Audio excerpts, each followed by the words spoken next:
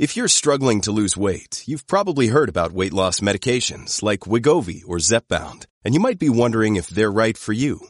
Meet PlushCare, a leading telehealth provider with doctors who are there for you day and night to partner with you in your weight loss journey. If you qualify, they can safely prescribe you medication from the comfort of your own home. To get started, visit plushcare.com/weight loss. That's plushcare.com/weight loss. plushcare.com/weight loss.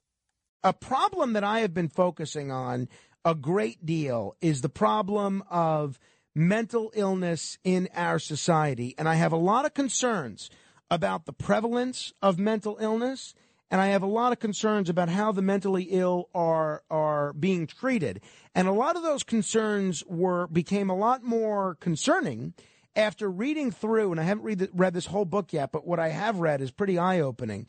Reading through the book, The Psych Ward Notes, Surviving Anxiety and Depression. Its author is Peter Vox, who is kind enough to join us now. He also happens to be a retired school teacher and a professional musician. Peter, thanks so much for joining me on the radio.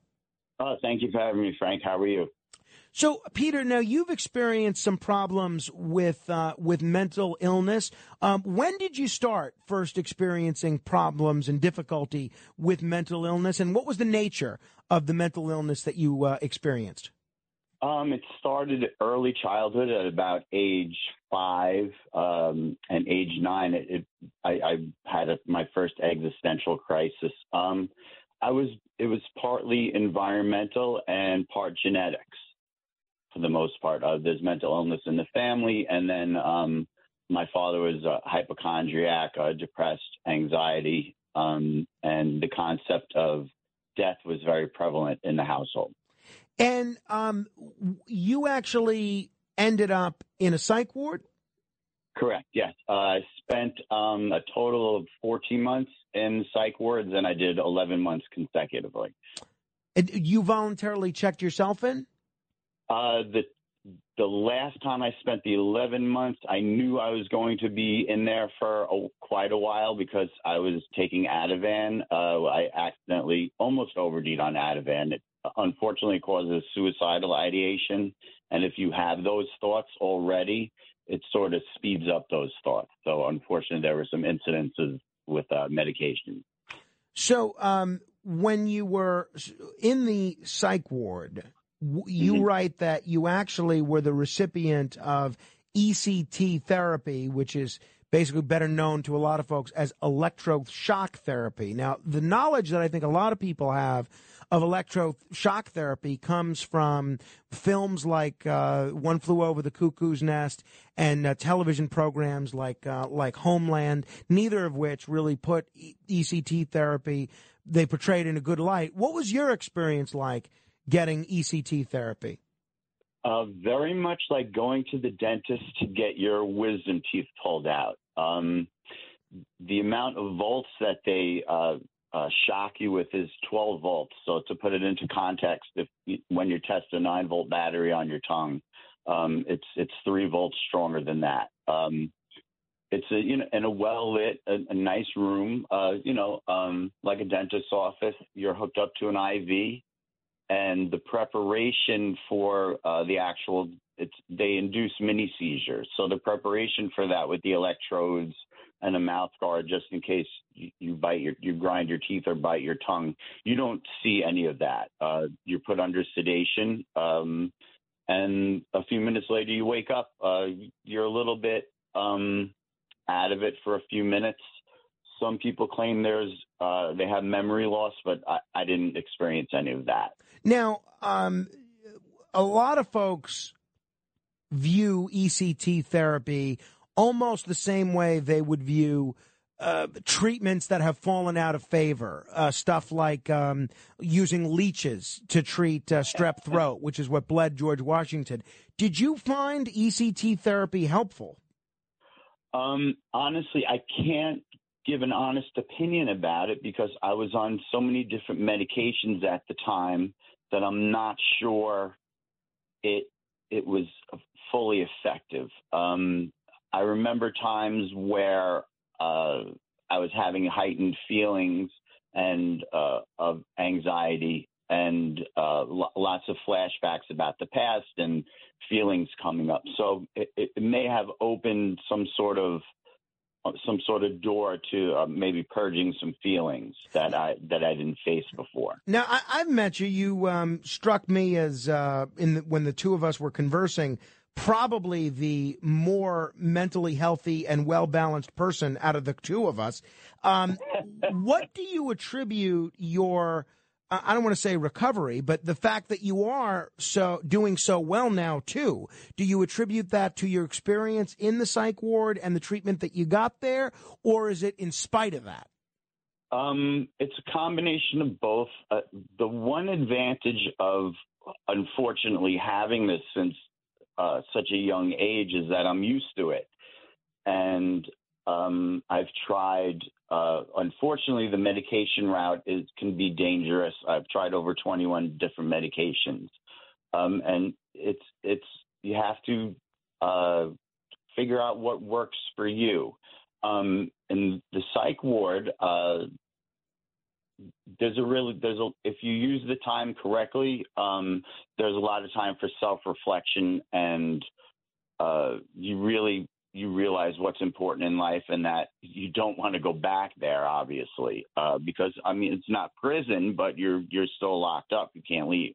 If people are just tuning in, we're talking with Peter Vox, who was treated in a psych ward and actually kept a journal of his experiences in the psych ward, and he's now published it as a book. It's called The Psych Ward Notes, Surviving Anxiety and Depression. It's available on Amazon. You could just search Peter Vox, VOX, or you could search The Psych Ward Notes. You mentioned Ativan. You mentioned ECT therapy. What other medications were you prescribed over the years to deal with your anxiety and depression and mental health issues in general? Sure. It goes back to 1993. The first medication I ever tried was Xanax. I've tried, in terms of the benzodiazepine, Xanax, Valium, Klonopin, the SSRIs. I've tried Lexapro, Celexa, Prozac. I've tried Trazodone, my Abilify, Cymbalta. The list goes on and on. It's at a certain point when the mental illness was getting out of control in my late 40s, when the hospitalizations took place. That's when I really felt that the doctors were just pushing any sort of medication on me, and it felt a little willy-nilly. Try this one, and it became 7 or 8 medications at a time, including lithium and Seroquel, which, if anyone's not familiar, they make you gain a lot of weight, which is actually counterintuitive to your self-esteem. While you're not as depressed as you were, you're quite heavy afterwards, so that doesn't really help either. Did you write that a lot of the medication that you were taking had a lot of deleterious side effects? Do you think it was the side effects of these medications that led you to try to take your own life? Yes. Well, they definitely push it to where you sort of act like a robot. I call it being in the Mr. Spock zone, where you just matter-of-factly just take a hand of pills, or you matter-of-factly just take a resistance band and put it around your neck. And those were 2 of my instances, and I sort of stopped myself. I said, what am I doing? Especially when I had the resistance band around my neck. You sort of snap into reality and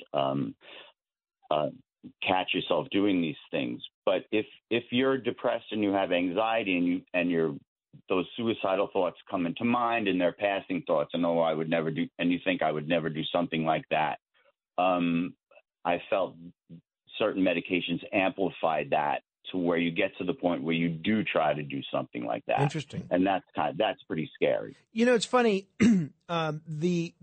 philosopher, musician Pete Townsend said that nobody appreciates the power of a flame more than somebody that's been burned. And the day before my brother got married, he slept in the same room as me, and he asked me for any advice that I had on being married. I told him the people that he should really be asking were all the divorced people that he knew, because they probably knew what mistakes to avoid. In some respects, I think your experience, positive and negative, at the psych ward probably makes you the greatest authority on the future treatment of the mentally ill. So if you were to offer advice to mental health professionals, to family members, to people that may be suffering with anxiety and depression in their own lives, or to policymakers, how do you think that we improve the quality of the care that the seriously mentally ill are receiving in places like psych wards? There needs to be more, obviously more space for them. There needs to be more staff. I think that the medications are given out so willy-nilly because it's a quick fix for the backlog of patients that they have. So, there's resources needed. The physical structures of the buildings I were in were nice enough. That didn't seem to be an issue. It's the time that the therapists have with you, the social workers, and the psychiatrists. But I must say that the greatest people that I met in the psych wards, and I can't stress this enough to everybody out there, are the behavioral health associates and the nurses. They're the people that you have the most conversations with, and they're willing to give you,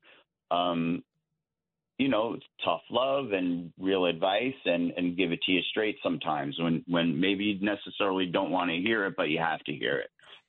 And how do you, let's say there are family members of people that are mentally ill listening to us right now, mm-hmm. and they want to get their loved one or their friend some treatment. What is the best way to get someone who needs help to agree to receive help? It's if they talk to other people that have gotten help, and to realize that the world of psychology, it wasn't created for just that one person. There's lots of people going through this, and the hardest thing is to admit.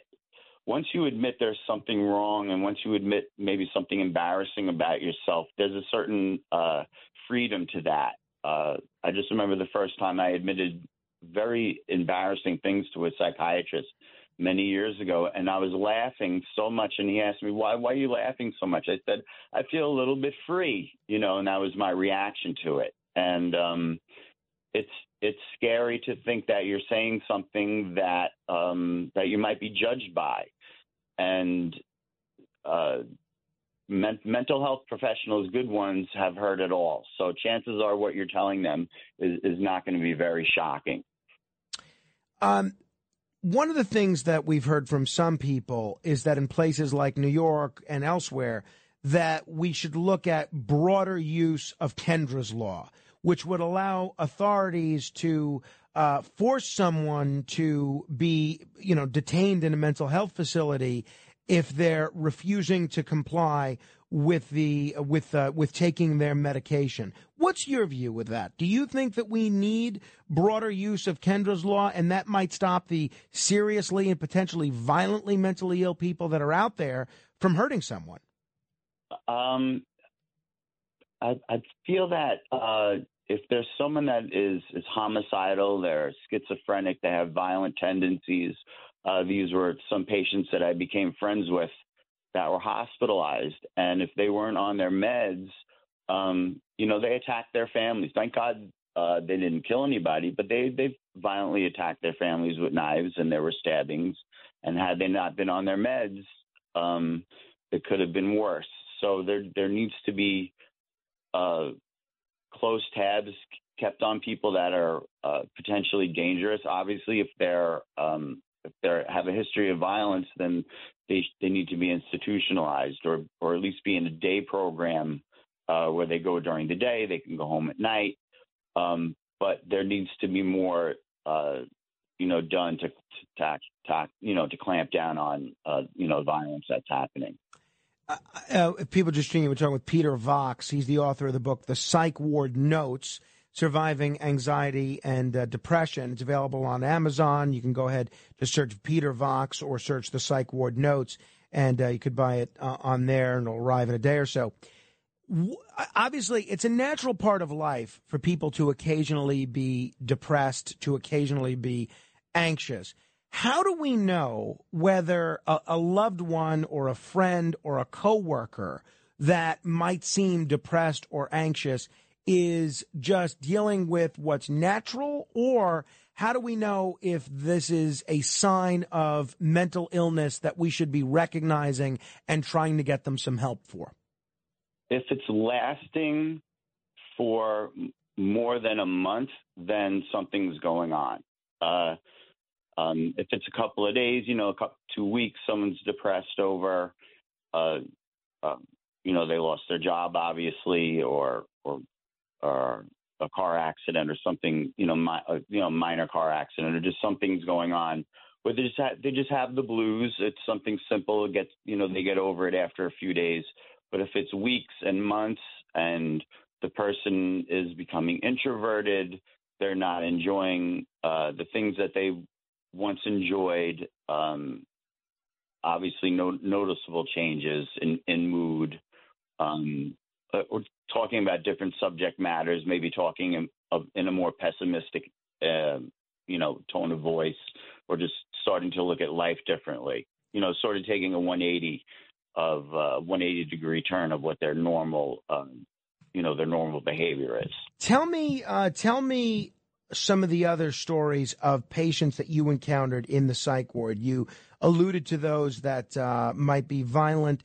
What were some of the other standout stories regarding other patients? The schizophrenics.